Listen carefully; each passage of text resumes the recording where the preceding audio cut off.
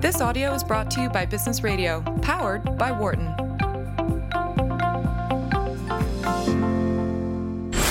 You're listening to Leadership in Action on Business Radio, powered by the Wharton School. Here again is Professor Mike Useem, Jeffrey Klein, and Anne Greenhall. Welcome back. Leadership in Action, Sirius XM, Business Radio, powered by the Wharton School. I'm Jeff Klein. That's Anne Greenhall. Ooh. We didn't even plan that, folks. That's right. That's the kind of leadership and teamwork that happened here in the radio studio. And this week, we are playing back portions of our 22nd annual leadership conference that was held in June. And coming up in just a couple minutes, we're going to hear from Sam Walker, who has published another really interesting book. The book is called The Captain Class, and his presentation was called Stop Picking the Wrong Leaders, How Unheralded Captains Build Extraordinary Sports Teams. And what you'll hear is he starts off by talking about ambition. So when people set out to undertake a project that is extremely ambitious, something that is daunting and difficult and unprecedented, but that just might change the world, what's the first thing that they do? Do they write a business plan? Do they start looking for angel investors? Do they come up with a flashy hashtag, right? No. The first thing that they always do is build a team. The thing that brings about all positive change in the history of civilization are teams, collections of people. It might be a great democracy. It might be a beautiful skyscraper, a cure for disease, or those products, those great phones that you all have in your pockets that are all on silent, of course. Those things are all monuments to teams and teamwork. They're products of a great collective effort. So teams are essential and very important. Now, I want you all to take a minute here to think about all the teams that you've been on. And not just teams in sports, but teams in business. Could be in the military, an election campaign, the PTA. You know, a family can be a team in some ways. I want you to think about all of these groups, all of these teams, and I want you to think about, ask yourself, how many of those teams were truly exceptional, extraordinary? And by extraordinary, I mean that people are still talking about that team and what it accomplished. It sets some kind of standard for achievement that everyone is still chasing. It just worked perfectly from the beginning and was able to maintain that success. How many of you, I want to see a show of hands, how many of you feel like you've been on a truly extraordinary team? Wow, that's a lot. That's the Wharton difference right here. Something's going on very good here. That's a lot. That's more than usual. All right, so let's look at the other side of this. And the other side of this is, think about all the teams you've been on that were just fundamentally broken, right? And I mean, I'm thinking about a team that might have had all the potential in the world and maybe no obstacles whatsoever to its achievement, but that just couldn't get the job done for whatever reason. It was unlucky, it was unfortunate, it was dysfunctional and useless. How many of you have been on a lousy team? I know I have. Okay, there you go, right. Well, all right, those proportions are about normal. And if you look at professional sports, you'll see that over the course of any season, most of the teams, by their records, will kind of cluster in the middle. I mean, you've got probably a 53% chance of just being mediocre, right? Only about a 20% chance of being good. But that's sports. Okay, what about business? I mean, business is not a zero-sum game. You know, teams don't play each other every night. There's not always a winner and loser. So there's no reason why a larger percentage of business teams can't be great. But the research that's out there suggests it's not the case. In fact, most studies suggest that only about 15% of people who are on teams will identify those teams will self-identify those teams as being excellent. So what does this tell us? Well, it tells us that great teams are rare. They're unusual. They're hard to find. And the question that begs is why? Why are good teams so hard to find? Well, there's one thing here that may go a long way to explaining why. And this is an experiment. So in 1911, a French agricultural engineer named Maximilian Ringelmann conducted an experiment where he had his students pull on a rope, and he had them do it as individuals and then collectively. And he measured the force that they applied on the rope, right? So his hypothesis was that with every person he added the pulling group, there would be a multiplying impact on the force, right? And that seemed perfectly logical. That's a logical thing to think. Well, he conducted the experiment, and to his incredible surprise, he was completely wrong. In fact, the reverse was true. With every person he added the pulling group, the average force that each person exerted on the rope actually fell. So this is not what he expected. Now, what does this mean? It means that it's human nature to work harder on a task by ourselves than we do collectively. And that goes a long way to explaining why teams have trouble and why teams aren't always great. Because it's human nature. The act of joining a team actually diminishes us in some ways and encourages us in a basic way to work less hard than we would by ourselves. So this phenomenon is not a one-time thing. This experiment has been replicated hundreds and hundreds of times. And there's even a term for it. It's called social loafing, which I think is a great term. But this is something, it's a real phenomenon, and it's something that teams have to cope with. So let's go back to the original question I asked you at the beginning, which is, what about those extraordinary teams? What is it about them? Because not only did they overcome this natural tendency to work less hard, this social loafing, but they also took it a step further. There was some force there, something that allowed them to achieve something no one else had achieved before. What is that force? What is that tailwind that allows them to do that? And that's really the question that started animating me toward writing this book. Now, as a sports writer at the Journal and editor for many years, I had the great fortune of getting to spend a lot of time with some of the great dynasties of the era, really some of the greatest teams of all time: Michael Jordan's Chicago Bulls, Tom Brady's New England Patriots, Barcelona, the great Spanish soccer team, and the Yankees of the late 1990s. I mean, these were true dynasties and incredible teams. And whenever I had a minute alone with one of the athletes and one of the leaders of these teams, I always asked them the same question. And it was the simplest question I could think of, which is why? Why this team? Why is this team so much better than every other team? And the answer surprised me, really surprised me, because they would give me these kind of responses, and they were mostly pat, cliche things that you would expect them to say, right? But mostly they kind of shrugged. And what was clear to me is that they hadn't really given it a lot of thought. They really hadn't thought about why this team was good. There was something very natural about being on one of these extraordinary teams. It wasn't like an alien had inhabited their bodies and was moving for them. It just felt normal. It felt like everything was going the way that it should. Tom Brady, I asked Tom Brady this question, and Tom Brady said the same thing that he always says, which is, you do your job so that everybody else can do their job. There's no big secret to it, right? Yeah, Tom. Sure. 5 Super Bowls, 8 consecutive AFC Championship games, a perfect season, a supermodel wife. Just do your job, right? And these things will come to you too, right? Anyway, so I thought this was ridiculous and really simplistic. I just thought this was something that you say to get a reporter out of your cubicle, right? But, what happened was when I talked to different kinds of teams, I realized there might be something to this, because I would talk to lousy teams. I mean, and when I say lousy, I'm talking about teams that had high expectations and a lot of talent but just couldn't put it together. And I would ask them the same question: why? Why is this team so lousy? And I mean, I had some awkward encounters after asking that question, but usually the response was completely different, which is it was like, pull up a chair, man. Sit down. You got half an hour. And I mean, honestly, they would go on and on and on about all the things that were wrong with the team, how it was broken in every way, and how all the remedies they tried had failed. And listening to this, one thing came across very clearly, which is it's hard to suck. I mean, it's not fun.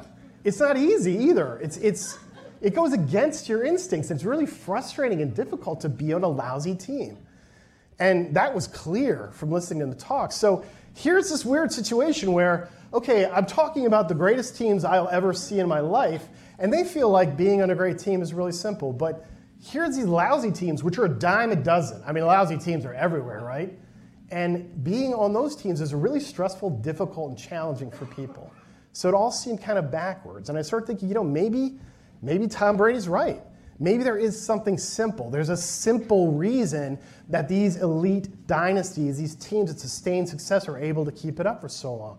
What is that thing? What is that force? Maybe it's actually sitting right in front of our faces. So that's what animated me to write the book. And I didn't realize what was ahead of me, because the first thing I needed to do was, all right, I need a study sample, right? Here's a list of the greatest teams of all time. I needed a list. So I Googled greatest teams of all time. You should try it. It's kind of a disaster. I mean, there's a lot of lists out there, but they're very parochial. If it's in England, they're all English teams, they're all soccer teams. Here it's maybe just one sport, or it's traditional sports, or the metrics they use are silly. I mean, that you can't use winning percentage for every single kind of team in the world. You can't do it.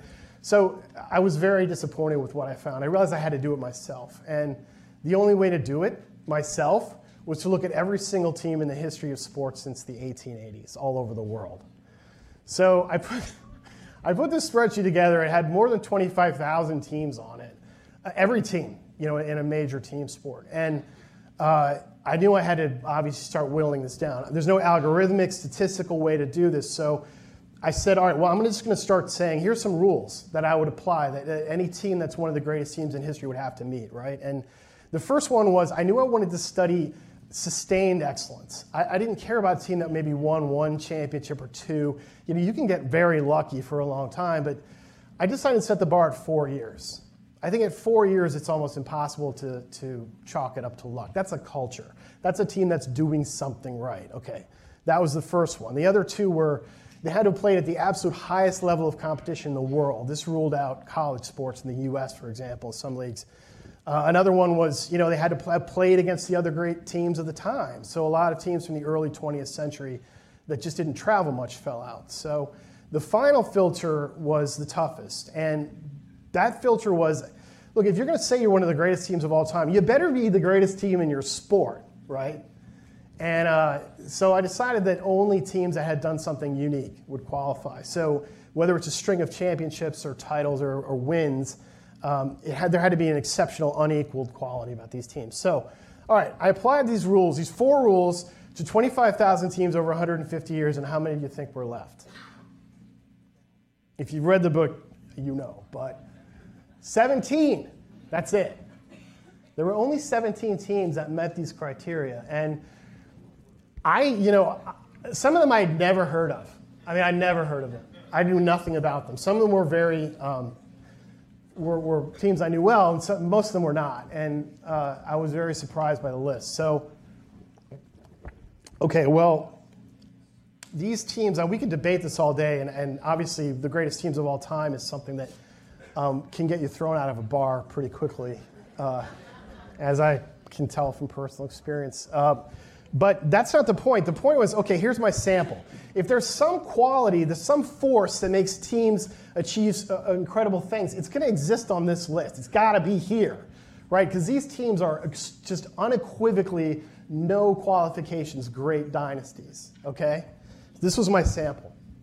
So I started looking at these teams and looking at what they might have in common, and I started the basic things. I started with talent, right? Maybe they just had more talent, but quickly I realized that wasn't the case. A lot of these teams had, above average, or even in some cases, kind of medium levels of talent. I thought brilliant tactics, right? They just out-thought and outmaneuvered everyone. But no, majority of these teams really didn't stand out in that regard. Some of them did, not all of them. I thought money, management, something like that. And again, we have teams from Cuba and Hungary, and money was not the thing, and neither was enlightened management. So what was it? I thought it would be coaching, right? I thought coaching was the thing. I really thought that that was going to be the secret ingredient. But the biggest surprise of all for me was that only one of the coaches of these teams arrived at the beginning of the streak, or was at the beginning of the streak, had a reputation for being a genius. All of the others had either been fired from their previous job, had a losing record for their career, had very little coaching experience, or in some cases none. No coaching experience at all. In fact, a couple of the coaches on these teams actually were fired or left in the middle of these streaks, and they kept winning. So I'm not saying coaches aren't important. I'm saying they're not that thing I was looking for. There was no consistency there. That wasn't the magic potion. So what was it? Well, in the end, there was only one thing they all had in common, and it was clear as a bell. It's the most clear pattern I've ever seen leap out of a giant pile of data ever. And it was that the beginning of these winning streaks and the end of these winning streaks corresponded, in some cases, to the day with the arrival and departure of one player. And that player was, in every single case, the leader of the team, or the captain. This is Jeff Klein, and you're listening to highlights from our 2018 Leadership Conference, held right here at the Wharton School on the University of Pennsylvania campus. We're listening to Sam Walker talk about how all great sports teams had great captains, all of whom share 7 traits. The first one is kind of a mashup of the first of a few of these. It's relentlessness and toughness combined with ironclad emotional control.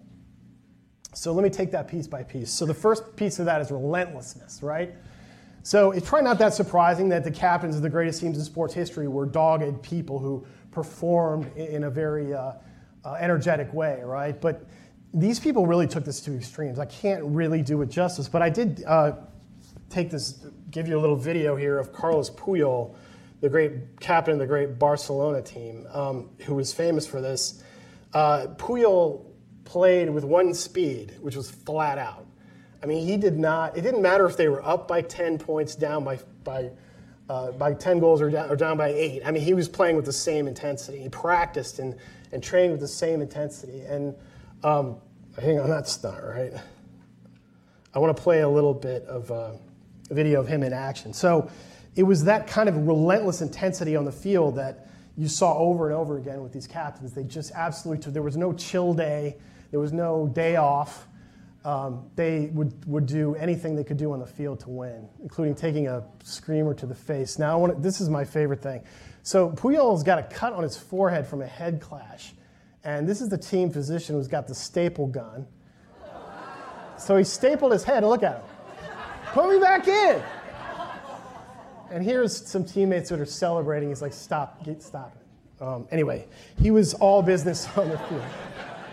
All business on the field. And that's an example of this. They all had this quality, this kind of relentlessness. So, okay, toughness. Now, I cannot really give you a clear picture of what I'm talking about here.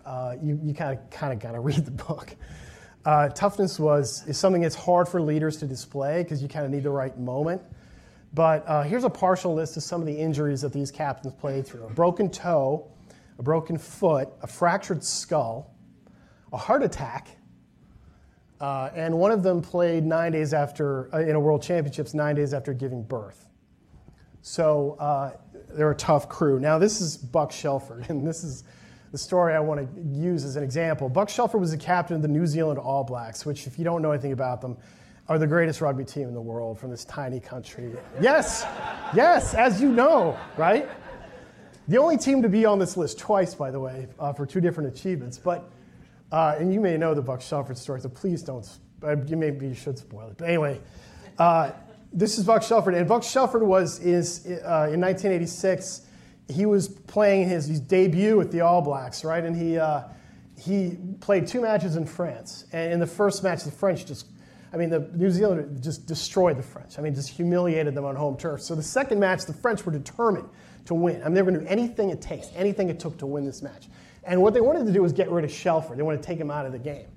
So during the course of this match, he lost 3 teeth. He just spat them out and kept playing. He got sucker punched in the face, didn't take the bait, just kept going.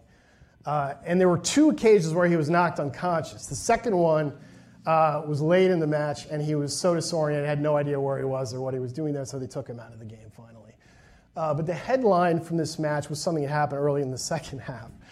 And Shelford was trying to pull the ball away from a French player in the middle of the scrum, and the French player kicked him in the groin.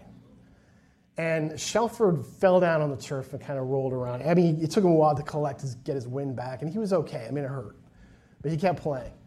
So after the match, he's in the locker room, and he takes off his uniform, and his teammates gasp. There's no polite way to say this.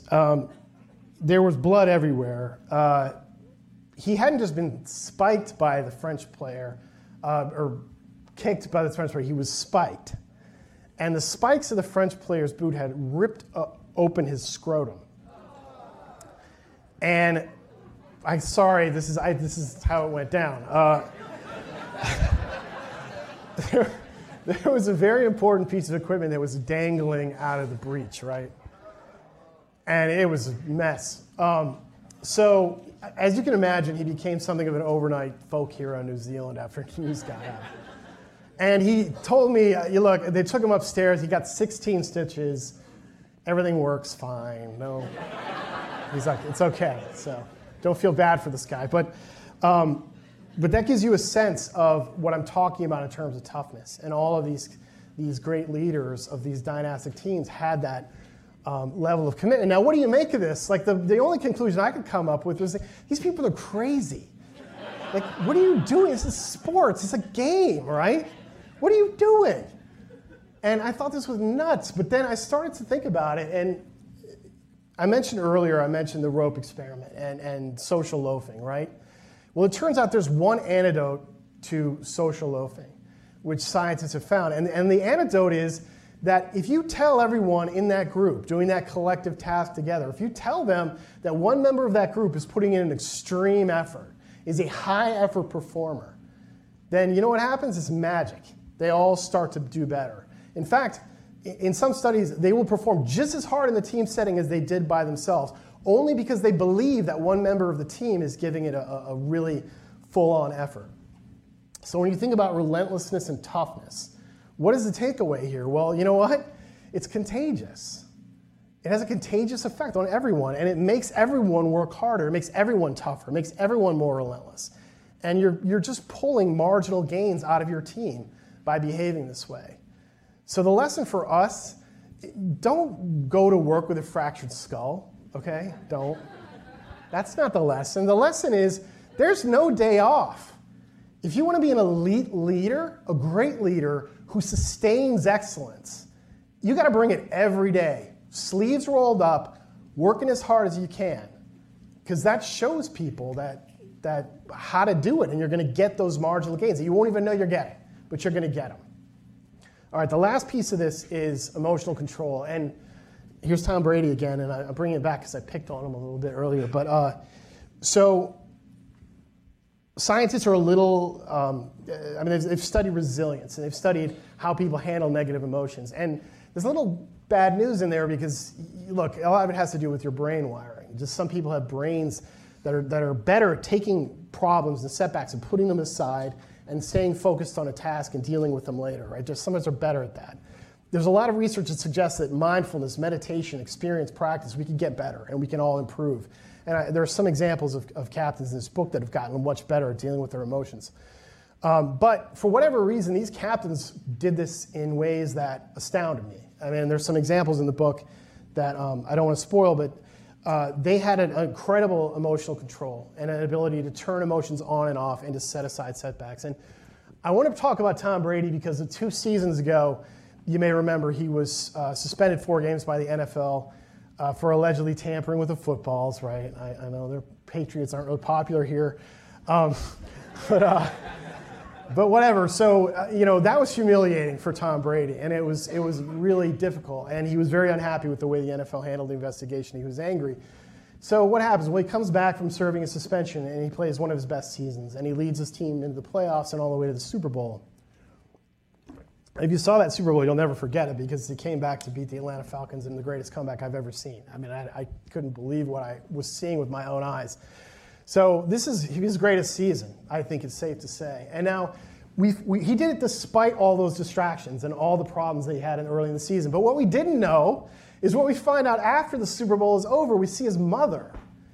And we find out that Tom Brady's mother had been diagnosed with cancer and was undergoing intensive chemotherapy that whole season. So on top of the whole Deflategate mess, he was dealing with his mother's medical issues. Now, why didn't we know about this? We didn't know about it because Tom Brady didn't say anything about it. He didn't bring it to the office, so to speak. It wasn't an issue. He had that ability that all these captains had to take a difficult emotional situation, put it away, put it aside, not neglect it, just put it aside. And when he was inside that team context, it was all business. It was all about that collective and making sure that he was doing his part. When he was outside, that's when he would deal with the emotions and the difficulty. But that's the kind of control you need. And I think it's a great lesson there for all of us, no matter what we do. You know, we all bring our problems to the office, right? I mean, it's natural and it's okay sometimes.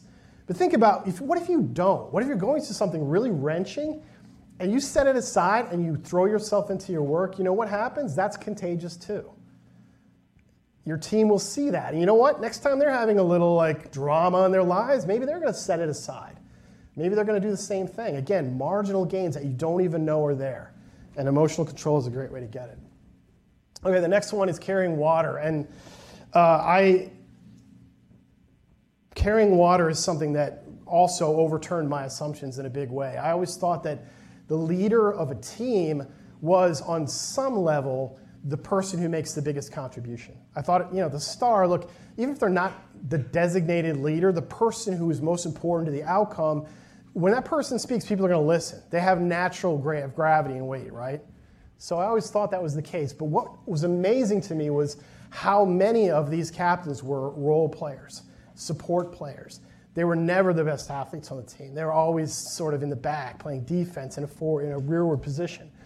And I always went right to this person, went to Carla Overbeck, right? And that's the first person I wanted to look at. And the question you're asking is, who's Carla Overbeck, right?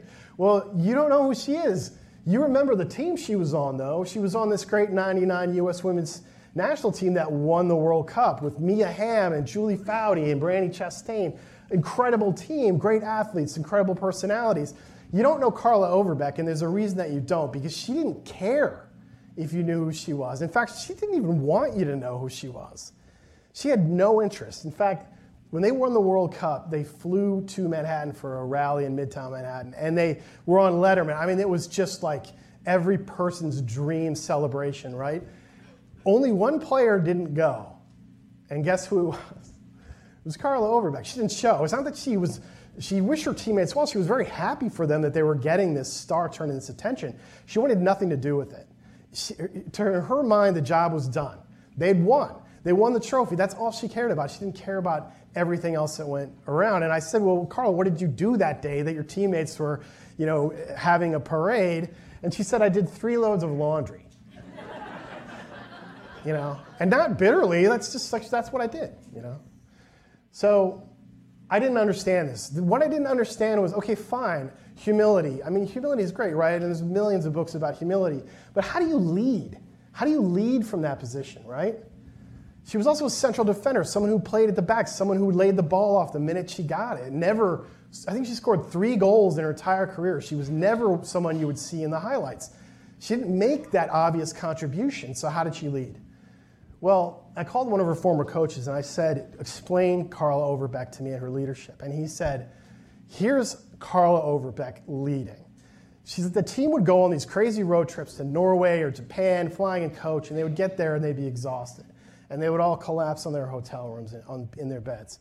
And 2 minutes later, there'd be a little knock on the door, and I answer the door, and it's Carla Overbeck. And Carla's got their bags, right?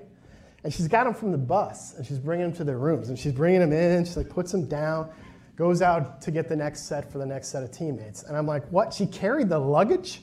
She's the captain of the team. She's carrying everyone's luggage for them, right? And he's like, yeah, that's what she did. I said, I don't know how that's not helping me, okay? I don't understand how that's leadership. That sounds like, you're an employee of the team or something. So he said, no, she knew exactly what she was doing. She did lots of stuff like this, not just carrying the luggage. She trained, practiced harder than everyone. She did all kinds of things that were things that someone would only do if they were more committed to the collective result than their own than their own achievements or their own well-being. And she did it so often that she was banking currency with her teammates. She was banking this currency with them. And she would spend that currency, but she spent it on the field. And the minute someone made a mistake and didn't seem to be in the game, she was on them, goading them, challenging them to get better. The minute they did something great, she was also there, encouraging them, making sure that they were felt appreciated. And here's the thing, her teammates understood where Carla Overbeck was coming from. They understood that she was speaking from a place of, I care about the team, not myself. So her words had incredible weight, and her motivation on the field and everything she said absolutely was transfixing and had a huge impact on that team. It turned her into the engine that made that team great.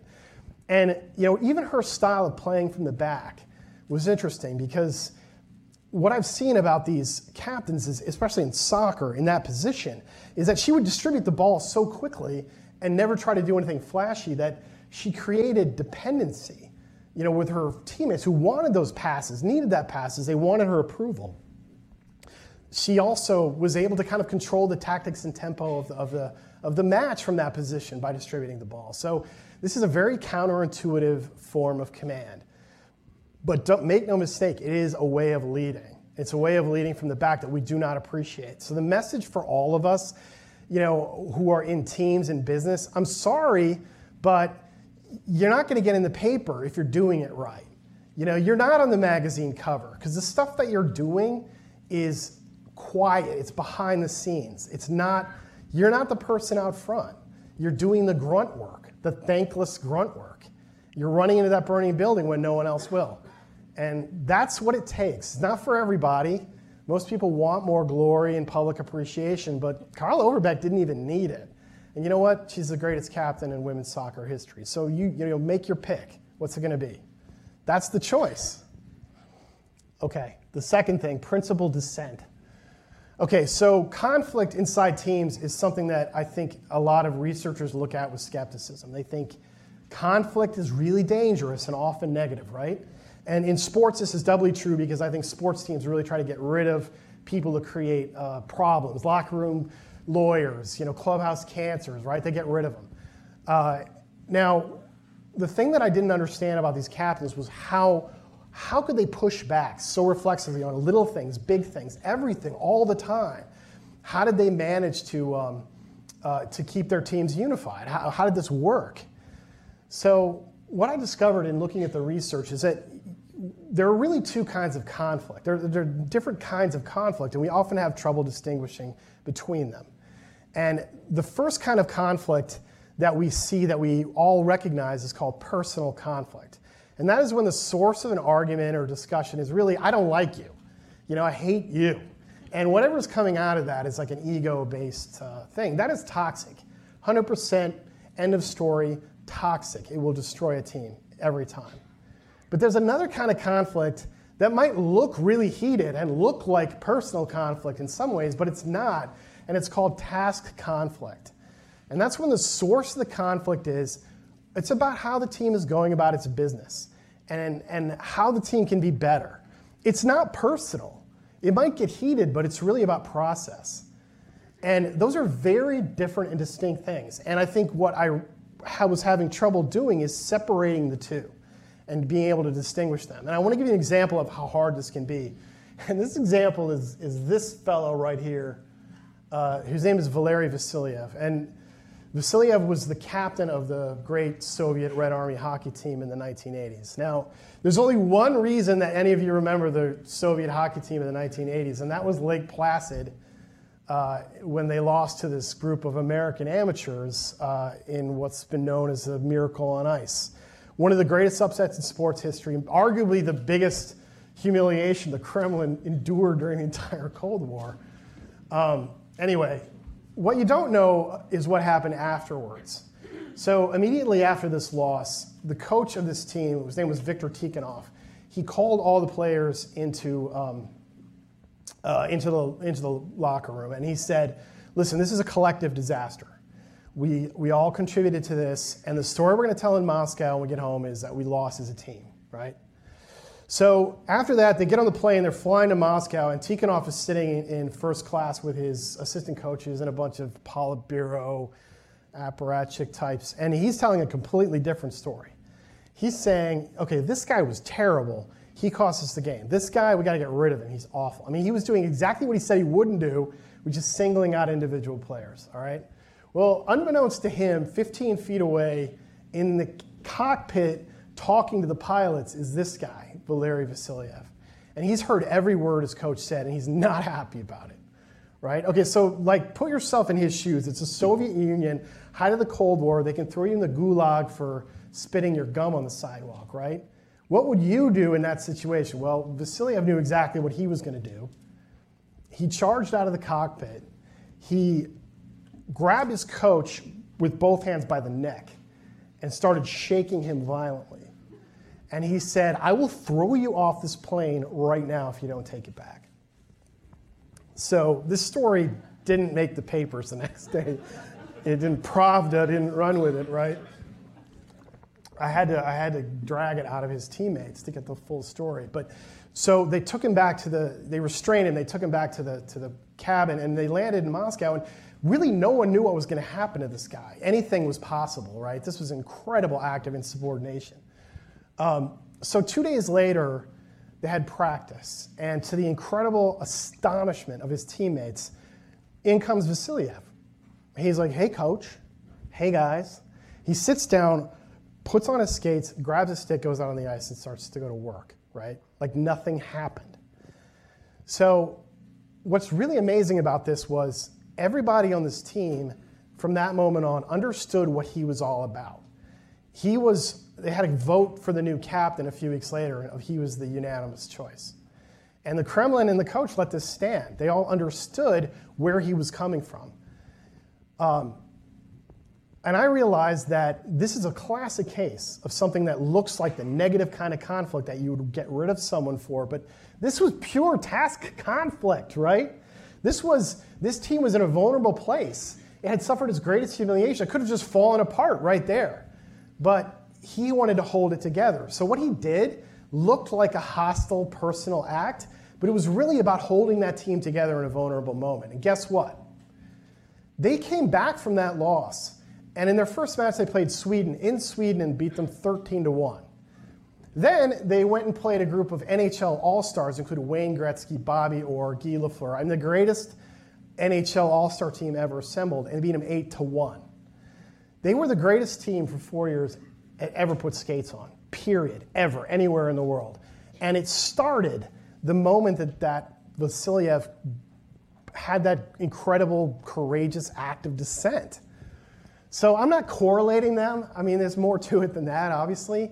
But here's the lesson. You know what? You want to be an elite leader? I got bad news. It's hard. It takes courage. There are real consequences for your career. And for your life, in this case, it's not easy. It's a commitment. But if you want to be great and you want to sustain that greatness for a long time, that's what it takes. Not for everyone, but that's what it's going to take. Okay, the last one is practical communication. And this is the basis of the biggest stunner for me of all, which think about all the sports movies you've seen and what you learned in those sports movies. And if someone had to give had to motivate a team before a big match, what do? They give a speech, right? Big speech, like incredible speech. Well, that's what I thought, right? But to my incredible surprise, none of these captains gave speeches. I mean, they would talk to the group once in a while, but some of them didn't do it at all. They thought it was corny to address the group. They never said anything to the group as a whole. They didn't give speeches. They didn't want to. So how can this be? How can you lead a team? How do you motivate and communicate with a team if you don't give speeches in big moments, right? Well, obviously, I'm going to look at this guy, and this is Tim Duncan, right? So if you know who Tim Duncan is, he was the captain of the San Antonio Spurs, who won 5 NBA titles, highest long-term winning percentage for any NBA team, 19 straight appearances in the playoffs. I mean, that's a record no one will ever touch. And if you've ever seen Tim Duncan give an interview, you know that he has the personality of a vacuum cleaner, right? I mean, I'm not kidding. Like, No emotions. He's a monotone. He looks like he's getting a colonoscopy.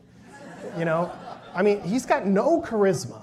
The big knock on him was that he was boring, right? So, okay, how did this guy do it? How did he communicate with his teammates? Well, I spent a lot of time watching this team play and watching practice and watching Tim Duncan. And I have a little bit of a video.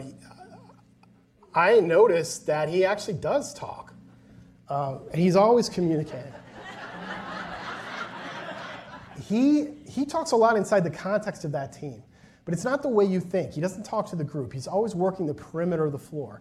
He's always talking to one person very intently, individually, in the moment. And he listens as much as he talks. And he uses his eyes, extreme eye contact with people, to re-emphasize his points. He has maybe 2 or 3 facial expressions, but you know what he's feeling. He leaves no doubt about it. So it's this weird kind of communication pattern I hadn't really considered before. And a lot of studies and research have shown that business teams are the same. That in great business teams, it's not the talent level or the experience level of the people there. It is the presence of someone who does exactly that. Works the perimeters, talking to everyone, looking for problems, dealing with things in the moment, listening and talking, having intense one-on-one interactions. And that person's called a charismatic connector. So that's the first time the word charismatic has ever been used in a sentence with Tim Duncan. But that's the secret to team communication. That's the only thing. And all these captains did this sort of thing. That was author Sam Walker, an editor at the Wall Street Journal and author of the book he was just talking about, The Captain's Class. I'm Jeff Klein. You've been listening to a special presentation of Leadership in Action. For more guest interviews, check out our Wharton Business Radio Highlights podcast on iTunes and Google Play.